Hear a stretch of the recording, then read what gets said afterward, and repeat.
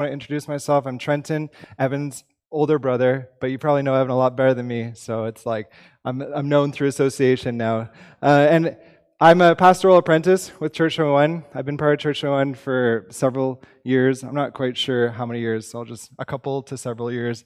But anyways, as I was getting ready to come out here this morning, I was explaining to my daughters that I wouldn't be with them at the South Shore gathering. It's just kind of weird because it's actually Jordan that's going to be preaching in the South Shore, and I'm not going to be there. I'm going to be in the West Island, which is really cool. It makes it feel like Church 21 is like everywhere on Sundays. So I was celebrating that.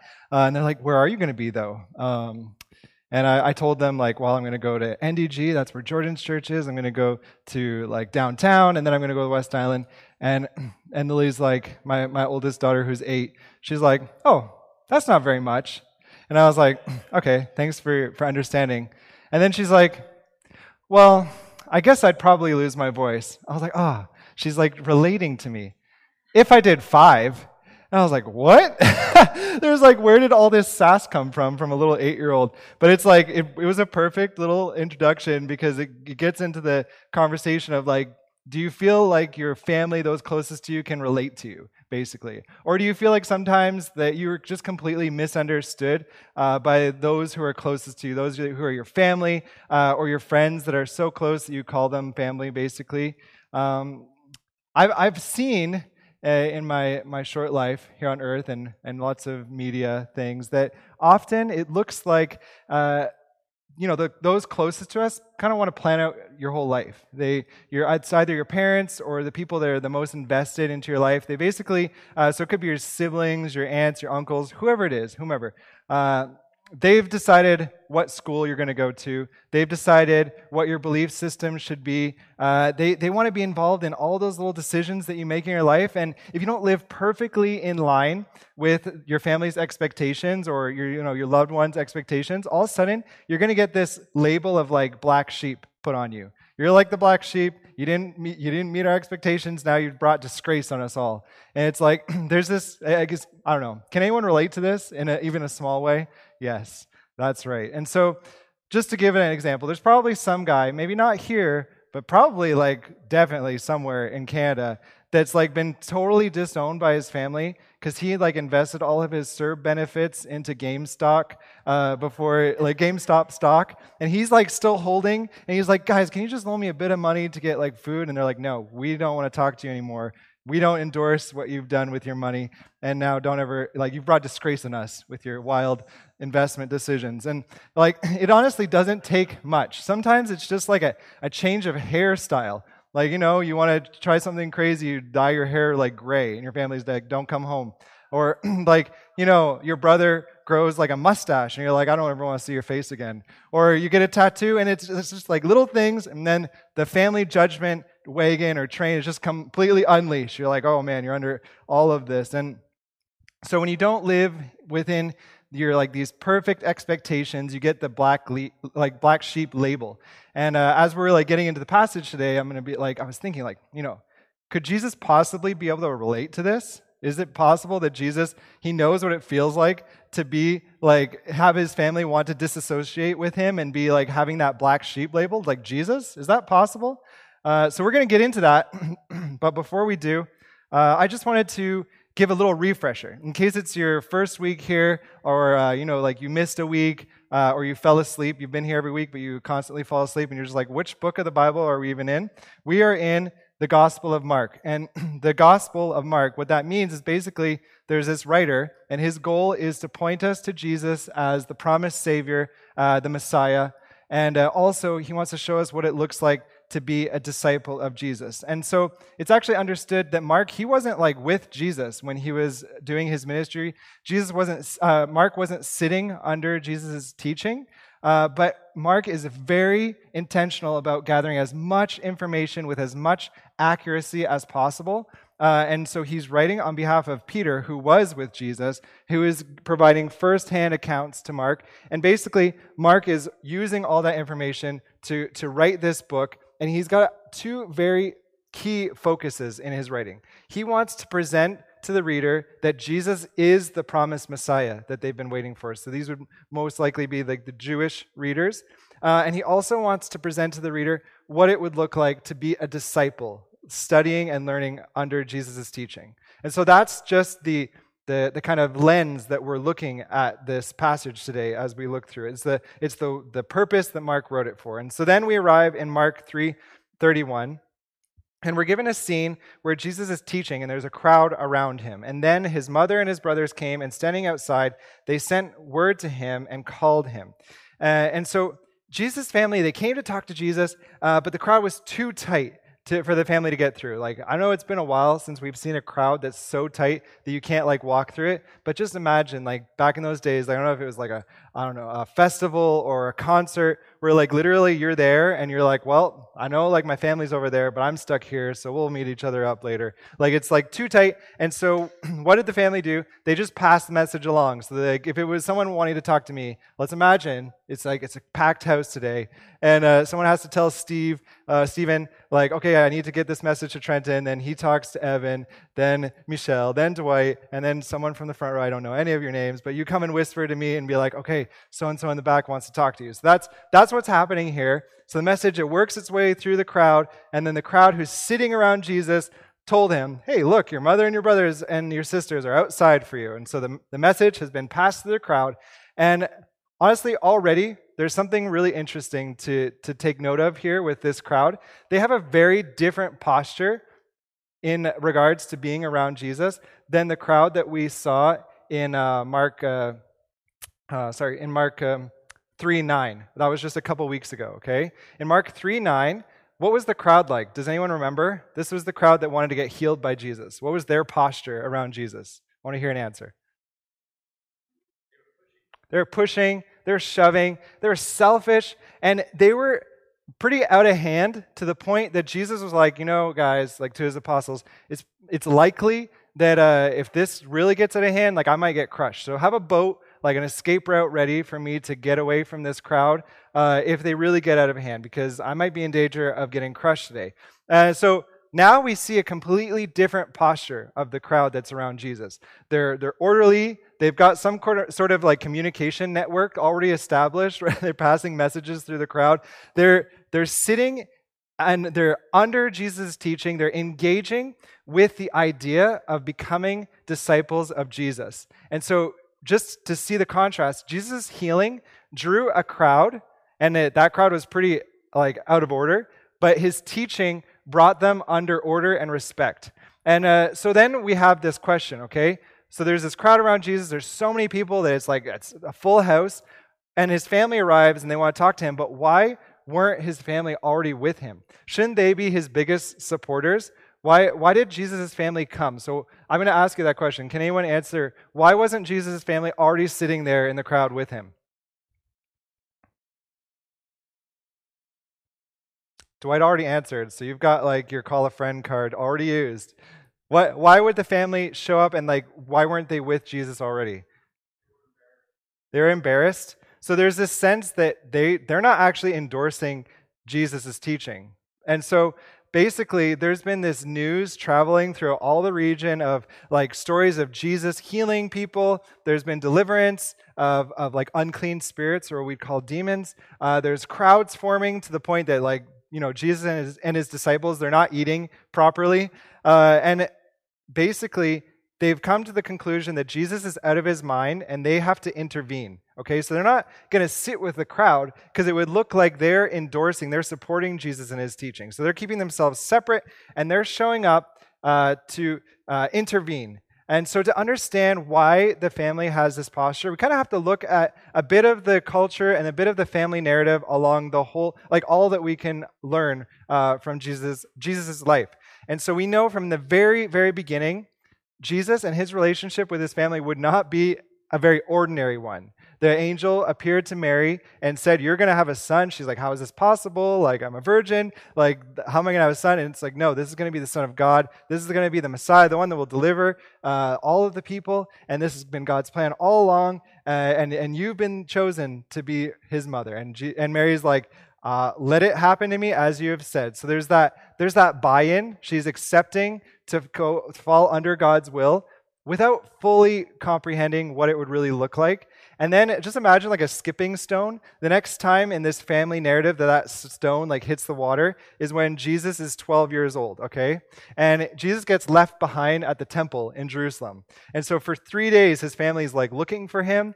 And then they finally find him, and he's sitting with the teachers in the temple of Jerusalem, and his family is astonished. And Mary says, "Son, why have you treated us like this? Your father and I have been anxiously searching for you." And so 12-year-old Jesus, he answers, "Why were you searching for me? Didn't you know that it was necessary for me to be in my Father's house?"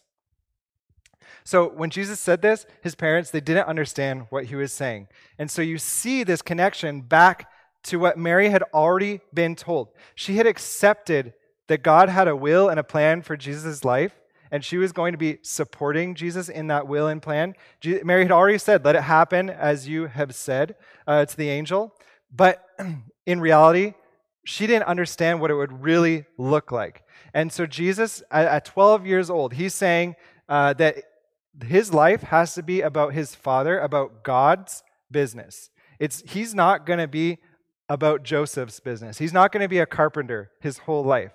But in the time, family connections, family ties, that's where you fit into the culture, into a group of people. And so now we're in Jesus' ministry, and we see his family's not with him. It means that they don't support him, they don't endorse him. And we can even see, I'm going to give you like a little spoiler for Mark 6:3. So we're going to hear it in a couple weeks.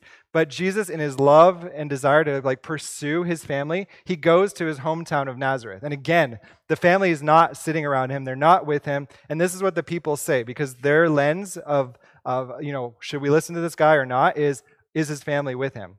And so they say, "Isn't this the carpenter, the son of Mary, and the brother of James, Joseph, Judas, and Simon? And aren't his sisters here with us?" So they were offended. They saw that all of Jesus' family were not with Jesus, not sitting under his teaching. So they're like, we should take offense because he's not endorsed, he's not supported by his family, even though Jesus was going and still pursuing them. And so that's basically what we're getting to, is the fact that the family of Jesus was not with him meant that like they did not support his teaching, and that this is what the crowds are processing. There's people sitting under Jesus' teaching, but they're noticing like, why aren't any of his family here with us? And this is especially relevant when Jesus goes to his hometown. So why now? Why now in this whole narrative are the families showing up and trying to talk to Jesus? And I believe it's exactly the same plan as before. In Mark 3:21, we already saw that his family heard about everything he was doing. He was going without food, and they set out to restrain him because they said he's out of his mind. So they had a goal. They wanted to stop Jesus and restore the family honor in their area, in the region. There's like all these rumors going around that Jesus is, in a sense, becoming the black sheep of the family, and they want to restrain him, stop him, bring him back into order. And so what we see here is basically an organized family intervention. And so, like, I don't know if you've seen, there was a show a couple years back, it might still be going now, but it was like a big thing, like family interventions. And then everyone was like, this is how this works, okay? We have to all talk about what's wrong with our loved one together behind their backs. Then we have to get there in front of us and yell at them. And I hope none of you had to experience a family intervention, but this is like the old-fashioned family intervention. That's the solution that Jesus' family has found. And if we're to understand that the narrative is continuing, we're not just jumping around and back. Basically, if in verse 21, the family was sent and they tried to restrain him because they believed he's out of his mind, and now they're coming back, it's because they weren't successful. They went home, they regrouped, and they brought out the big guns. They brought mom with them this time. And so the crowd is around him. The message has been sent. Your mother, your brother, and your sisters are outside. They're asking for you. And what we get is a shocking response, okay? In response, Jesus says, "Who are my mother and my brothers?" Like, what would that have felt like? Like, honestly, if you really thought that you were doing the right thing and going and stopping a loved one, and like, let's say like Evan's in the back and he's like, "I got to talk to Trent," and I'm like, "Who's Evan? I don't even know this person." Like, that would be shocking in today's culture. And I know a lot of times you can like get in your Bible reading, you can read through a passage and be like, interesting, keep reading. And you don't really understand like what the author is trying to point out here. And so that's what we're really going to try to look at today. Like, why would Mark make such an emphasis on this? And so my wife, Lori, she's been doing Bible reading, and she just got to the parallel passage in Luke 8:21. So if you're ever interested, you can note that down. You can read it from a different perspective. She got to this passage, and she's like, isn't it kind of rude that Jesus would say that? And we were talking, I was like, that's what I'm preaching about this Sunday. So let me tell you on Sunday. So Lori's not wrong. This would have been shocking to hear. So let's say you're in the room with the crowd around Jesus, and Jesus says, like, who are my mother and my brothers? And you're going to hear some like, gasps, like, how did he say that? And you're going to hear some people like whispering, some murmuring. It might get a little shuffled, like some noise. People are like talking to each other. And there's this big guy in the back that just took a drink of water out of his flask, and he like spews it everywhere. He's like, what did that, like, did I just hear that right? And so everyone in the culture would have been carrying this common assumption that a family tie equals VIP access, veto powers over someone connected to you. But Jesus is obviously not supporting these assumptions. And just to look at our current culture and why like we could so easily skip over this is the reality of our family ties today, okay? Honestly, family ties, like once you're an adult, become basically showing up for Christmas, going to weddings and going to funerals and like calling mom and dad and maybe texting your siblings every now and then. And like I know I'm exaggerating a lot, but what happens is like, especially in Canada, we end up going to different like schools out of province. Then we make friends in those like cities, and we might get into committed relationships, and then we end up being really far away from our family. And so the family ties that we call like this is our family are the people that we spend the most time with. And honestly, sometimes when you look at families, you're like, what happened in their family? Why? Like, was there a lot of like dysfunction? Like, why is there a kid in BC, a kid in like Nova Scotia, and like the family unit in like Ontario? Like, it's almost like they're making an effort to not live together. So it's not a common expectation today that kids take over the family business. It still happens, but it's not really a huge common expectation. Okay, you're going to take over the family business, study under me your whole life. Are you in a committed relationship? Okay, we're going to start building the foundation of an addition to our house. And if we're not finished by the time you get married, you can finish it with your wife, and you'll come live with us. We're gonna build a nice addition on the house. You'll live with us, and you'll keep the family business going. So that would seem pretty absurd. Maybe it happens sometimes in some cultures, but today it's not really common. But in the days of Jesus, that was completely the expectation.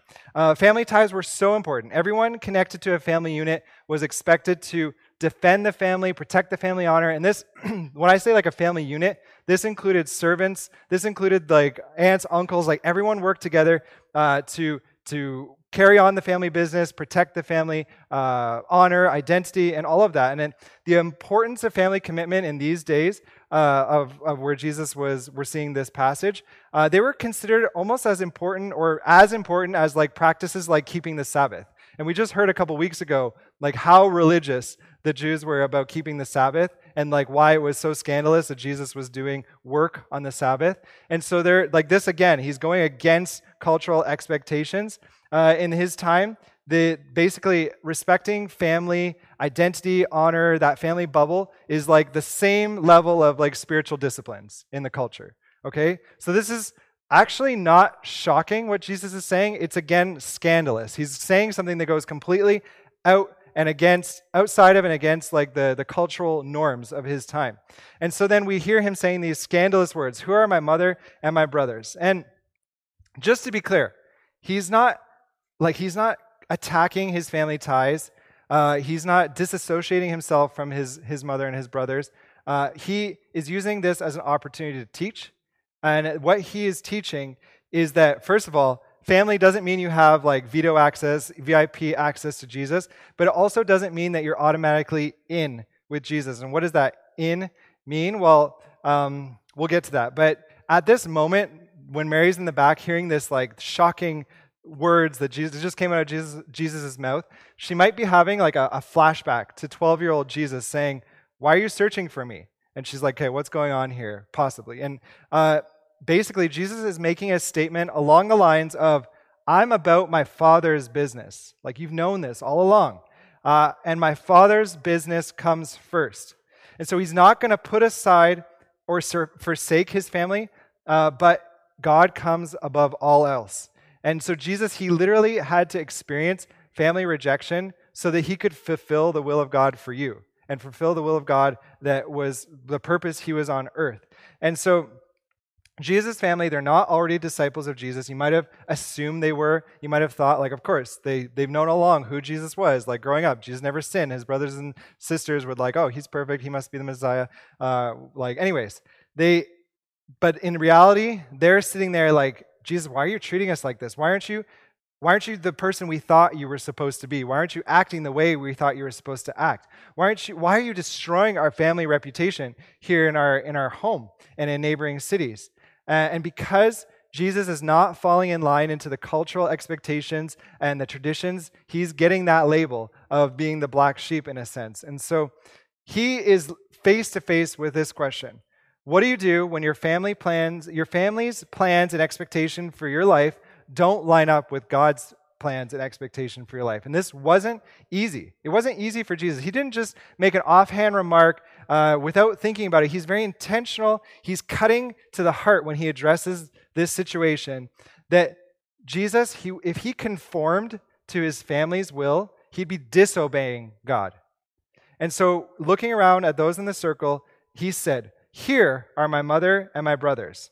And you might notice that even later he includes sisters, but he never includes one specific title in a family unit. What is that? My mother, brothers, sisters. What's missing? Father.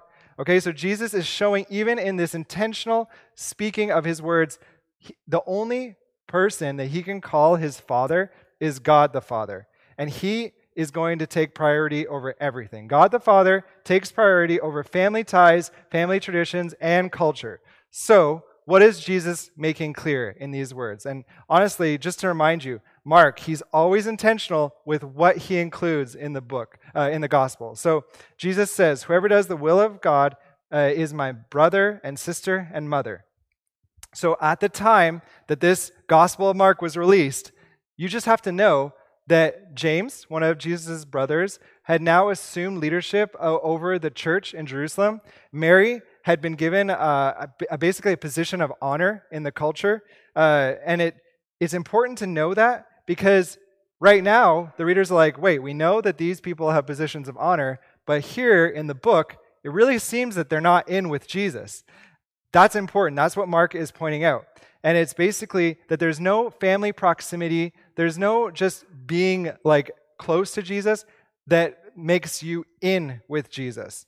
You can't just, no one can assume the position of being in with Jesus. And this is actually really, really good news for you today and for us, and like for everyone over the past 2,000 years, because a relationship with Jesus and adoption to his family is something that's offered to, like Jesus said, whoever does the will of God. And I just want to remind you, a couple weeks ago, we heard when Jesus called the 12 apostles in Mark 3, 13 through 19, he called them to a new identity, a new family, a new community gathered around who he was. And they answered that call. So the call that Jesus is making is going beyond direct family. And what we're seeing here, it's not about family ties. It's not about proximity to Jesus. It's not about how you're raised, who you're raised with. It's about faith, trust, and full commitment to Jesus. And so in trust in his work and faith in his salvation, this is where we fulfill the will of God, and then we can gather together with this new extended family that shares the common identity of community gathered around who Jesus is, community that's pointing to Jesus instead of pointing to our own desires, our own traditions, our own wants, our expectations. And all of this sounds so good. It's what we want. It's what our hearts desire. It's like our day-to-day, our hearts win, our sinful heart wins, and we're like, our desires are all about us. But we're made to be pointing to Jesus. And so when this all falls apart is basically when we look at two different groups of people. There's J.R. Edwards says, there are only two kinds of people, those who sit on the inside at Jesus' feet and those who stand on the outside with false assumptions. So you might be here right now, and you're actually wrestling, you're hearing all these things, you're wrestling with false assumptions that you brought in with you today. You've heard things like speaking from the pulpit this music stand. The Bible says that Jesus is the only way. You're like, that doesn't sit well with me because it's really not culturally appropriate to say there's only one way. This morning I was preaching in Verdun. Not Verdun. With Verdun and NDG in NDG, and they have a unity center that where we're renting, and the whole vision of that group is that all religions and all paths point to the same place. And Jesus is saying, no, I'm the only way. And so you might be wrestling with that, saying this doesn't sit well with me. And if you can gather anything from this passage, even in Jesus' time, his teachings were not viewed as culturally appropriate. The Bible teaches us that Jesus is the only way, and this is not something even when Jesus was on earth that people accepted easily. And so then we look at this whole paradox where we're talking about how we don't like having expectations put on us. We don't like getting the label of we've disappointed our friends and our family when we don't make decisions that line up with their desires. And then honestly, what we do is we go and we say to Jesus, I want you to conform to what I think would look right for my culture today. I want your teachings to conform to something that our culture wants. And so you're placing your own expectations on Jesus, and it's very clear that this is not what Jesus is about. He is the only way. He teaches truth. He is the truth. And this position, this posture, like we talked about earlier, there's the posture of the crowd around Jesus. This posture keeps us on the outside. So I encourage you to wrestle with these questions and engage with these questions, and don't just write off Jesus. You have to think about why is he making these absolute statements, these statements that he's the only way, the only truth. And then there's also this other problem where we might see ourselves, we're here, we made it out today, we're sitting at Jesus' feet, we're in with Jesus. But then it all falls apart because we're sinful, and we try to experience this identity, this family on our own terms. We fall into the trap about making things about us. We're like, okay, it's I need people to serve me. I want it to be about me. It's my desires, my will. And then you're like, hey, Jesus, come over and join me in my thing that I'm doing. And so all this is bad news. All this falls apart. And the good news is that Jesus, he didn't live like that. That's the good news. Jesus lived perfectly in line with the will of God. Jesus loved perfectly. And even if his direct family, when they were he was on earth, when he was ministering, they didn't believe it. They were like, no, you don't love us. He loved them by obeying God's will. And in obeying God's will, it led him to giving his life on the cross for his family.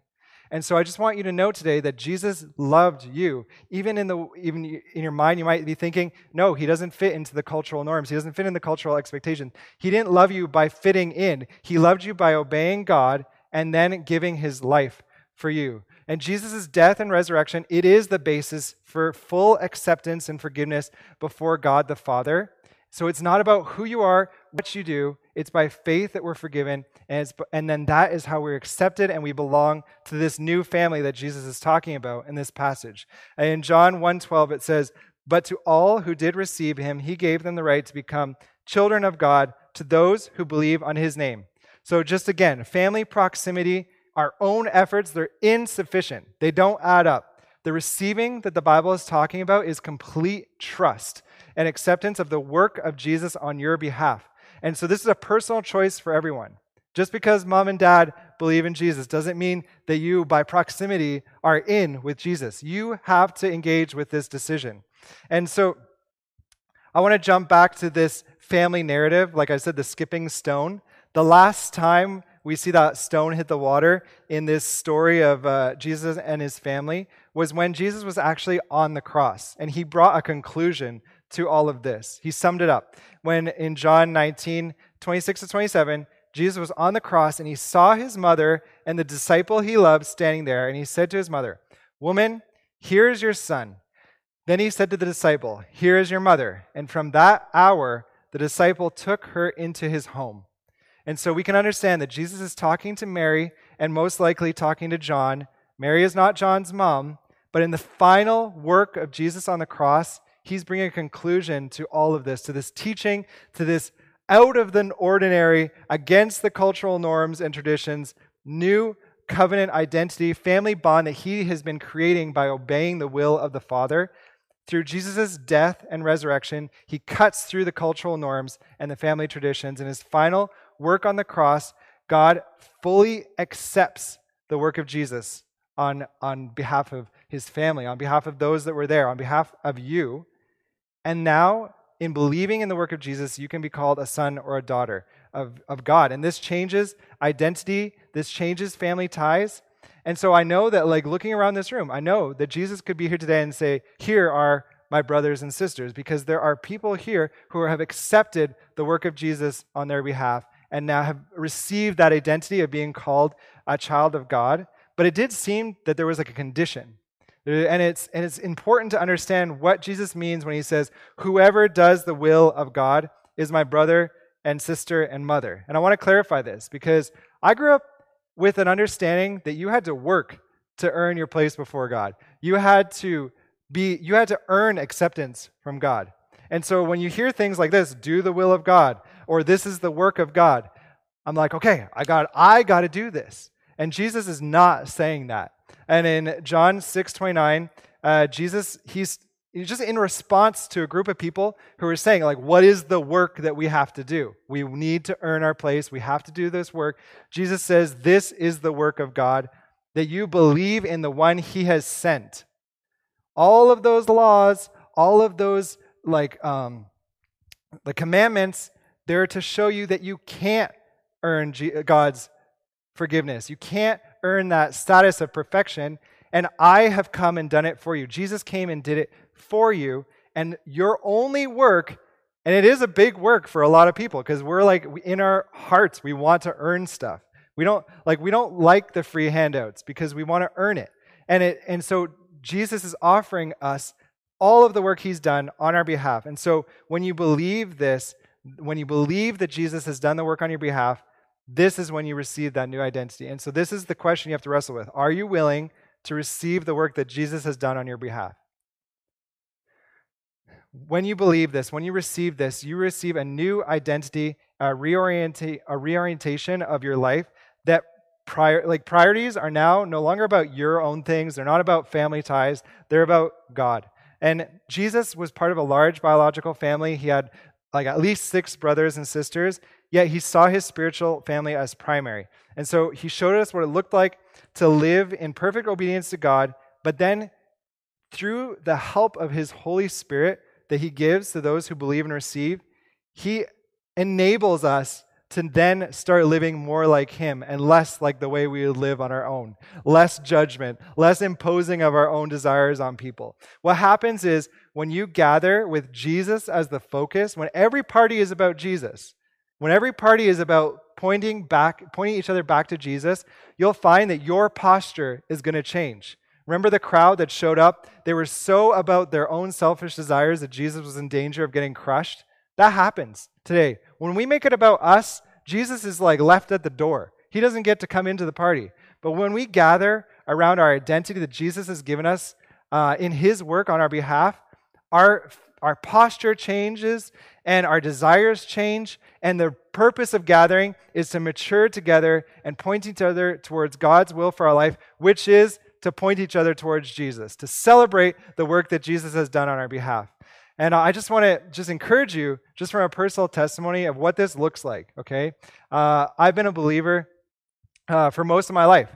And for those who know me well, I'm very laid back. It takes a lot for me to get stressed out. It takes a lot for me to get very worked up. And maybe you can relate to me, but in the past 15 months, I haven't been feeling at all times my normal, calm, cool, and collected self. And there was this time that I really felt this anxiety. And I'm not growing up with a lot of anxiety. I'm what do I do with anxiety? I don't know how to manage this well. It doesn't fit into what I know about myself. And so I was okay, my approach for dealing with anxiety, I'm going to cut out caffeine and I'm going to drop down and do push-ups when I'm feeling this buildup of anxiety. And so it really was not helping, to be honest. It didn't serve the purpose I thought it would serve.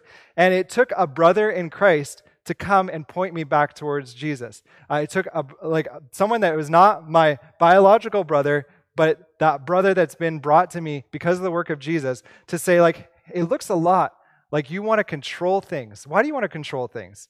And is that where the anxiety is coming from? I'm yeah, I feel like the world's out of control. Can anyone relate to me? In the past 15 months, the things look like it's a little out of control. And he's like, is it possible that you feel like you want to control these things? That anxiety about not being able to control is coming from a deeper belief or an unbelief, in a sense, that God has lost control. He's impotent. And if you were to like start off with that and be like, hey, Trenton, you have anxiety. It sure looks like you believe God's lost control and he's impotent. I'd be like, I don't believe that. But the fruit of the fruit that was coming out, that my anxiety, that was pointing to a deeper unbelief. And it turns out that like caffeine deprivation, frantic push-ups, they're not actually the solution to anxiety for me in my situation. And I know there's a vast variety of different struggles that we all live. But in my situation, the answer was repentance, because I was believing a lie about God. And it took a brother in Christ to point me back to the truth, that God is in control, that Jesus has done everything on my behalf that I can't do for myself. There's no work that I have to accomplish for myself other than believing in the work of Jesus. And you know what replaced my anxiety? Peace. This is the beauty of the family and that Jesus offers to us in his work. It's family that points us back towards Jesus and that uproots those bad fruits and replants the fruits of the Spirit. And I got to experience that. And we all need this. We do. We really need this and Jesus knew this to be true. And this part of the gospel that we're honing in on, this was part of what Jesus was thinking about when he was on the cross, giving his life so you could receive salvation, a restored relationship with God, and you would be given a family of people that would constantly be pointing you back to what you've received in Jesus. And so in closing, all of this points to a really clear challenge, a conclusion. It's, with whom are you living as family? And is your family pointing you to Jesus? That's the question here in our passage. And Jesus, he's not saying cut all ties with biological family, cut all ties with those who are closest to you, those who are like you'd call your brothers and sisters just because you spend so much time together. Jesus is just calling you to see your spiritual family as primary and to see time with those who point you to Jesus as primary. And I love my biological family. I also have the privilege to call them my spiritual family. And they live about 7 hours away. I was like calling Evan to come to Quebec forever. And now I've succeeded. Now I can have biological family and spiritual family in Montreal. But the reality is that when all my family were living 7 hours away, they didn't have the overlap in my life, in the day-to-day, to speak the truth that I needed to hear, to point me back to Jesus when I needed to be pointed to Jesus, and I didn't know to ask for it. And so here's some things, like the beauty is that I have that family in the church that I'm a part of, in Church 21. And this is when we miss out on what Jesus has been pointing us towards. We miss out on this when I know there's many believers here who've been believers for many years, and you approach finding a family, finding your spiritual family, like speed dating. You come to the church and you're very critical. You're like, it's in a basement. The music isn't how I thought it would be. I had to wear a mask. Oh man, the preacher, he seems like a pastoral apprentice that's still learning. And you're very critical, and then this is your posture when you're considering engagement in family in Christ. And I would just challenge you on that. It doesn't seem like that's what Jesus is pointing us towards, to be critical about. What Jesus is saying to be critical about is to ask the question, is this a family of brothers and sisters in Christ that are going to point me towards Jesus? And also, there could be people that come in with an unrealistic expectation, and then that keeps them from getting to experience that. The family that Jesus is calling us to, there's an unrealistic expectation that you're never going to get hurt by a spiritual family. Well, if that was real, we wouldn't need spiritual family because we'd all be perfect. We need spiritual family because we mess up, we sin, we are selfish, we hurt the ones that are closest to us. And you might be hurt by someone sitting in this room, and maybe it's you that Jesus is calling to point that person back to himself. And that's the beauty of what Jesus is presenting to us today. And then the last thing that keeps us from getting to engage with what Jesus has bought for us, this family, is just a lack of commitment. Dietrich Bonhoeffer says, "He who loves the dream of community more than the community itself becomes a destroyer of the latter." When you don't invest and you don't commit and you don't emotionally give yourself to being a part of a family, then you're always going to be transitioning. You're always going to be looking for the greener grass, and you're always going to be looking for the group of people that actually meet Jesus' requirements of spiritual family. And when you find that family, you're going to commit. And listen, I want to challenge you, because Jesus is saying that if you find a group of people that say, Jesus, you've done all the work that I can't do, you've done that on my behalf, and I'm going to spend my life pointing those around me back to you. If you found a group of people like that, you've found the requirements of spiritual family that Jesus is pointing you towards. And I know that that's true right now in the room that we're sitting in. I know that you have family. You can look around and say, I have brothers and sisters who are my spiritual family in this room. And so in Church 21, this is not a condemnation. This is not a guilt and a shame I'm putting on you. This is a celebration. You don't have to look anymore. You don't have to keep yourself from committing. You don't have to be critical. You can open yourself to community, and you can know that when hurt comes, that Jesus is there to help you be pointed back to him and to help you point others back to him. And so we heard this already just in the announcements, that in our context, the way that this is lived out isn't just on Sundays. It's in the week. It's in the everyday stuff of life. It's in City Group that we get to live out our identity as family. So a very clear question is, are you part of a City Group? And if yes, can you just list through in your head the names of the people that you would call your family that are part of that City Group? And my challenge to you this week is to spend as much time with those people as possible. Make that your priority. Set aside everything else that you think is important and invest some time this week into what this passage where Jesus is telling us your spiritual family is important. It takes priority over a lot of things because I've bought it for you with my blood. And if you're not connected to a City Group, a very simple response to this passage today, to Jesus' teaching, is to talk to Stephen, Evan, Dwight, and be like, how do I get connected to a City Group? Because I kind of think that what Jesus is pointing me to is the thing that I should be doing. And so I just want to challenge you with that, to leave you with that, and to celebrate that because of Jesus, we can live in this identity of saying, my mother, my brother, my sister, they don't support my faith, but I have a brother and a sister in Christ that can point me towards Jesus every day of the week. Let's pray.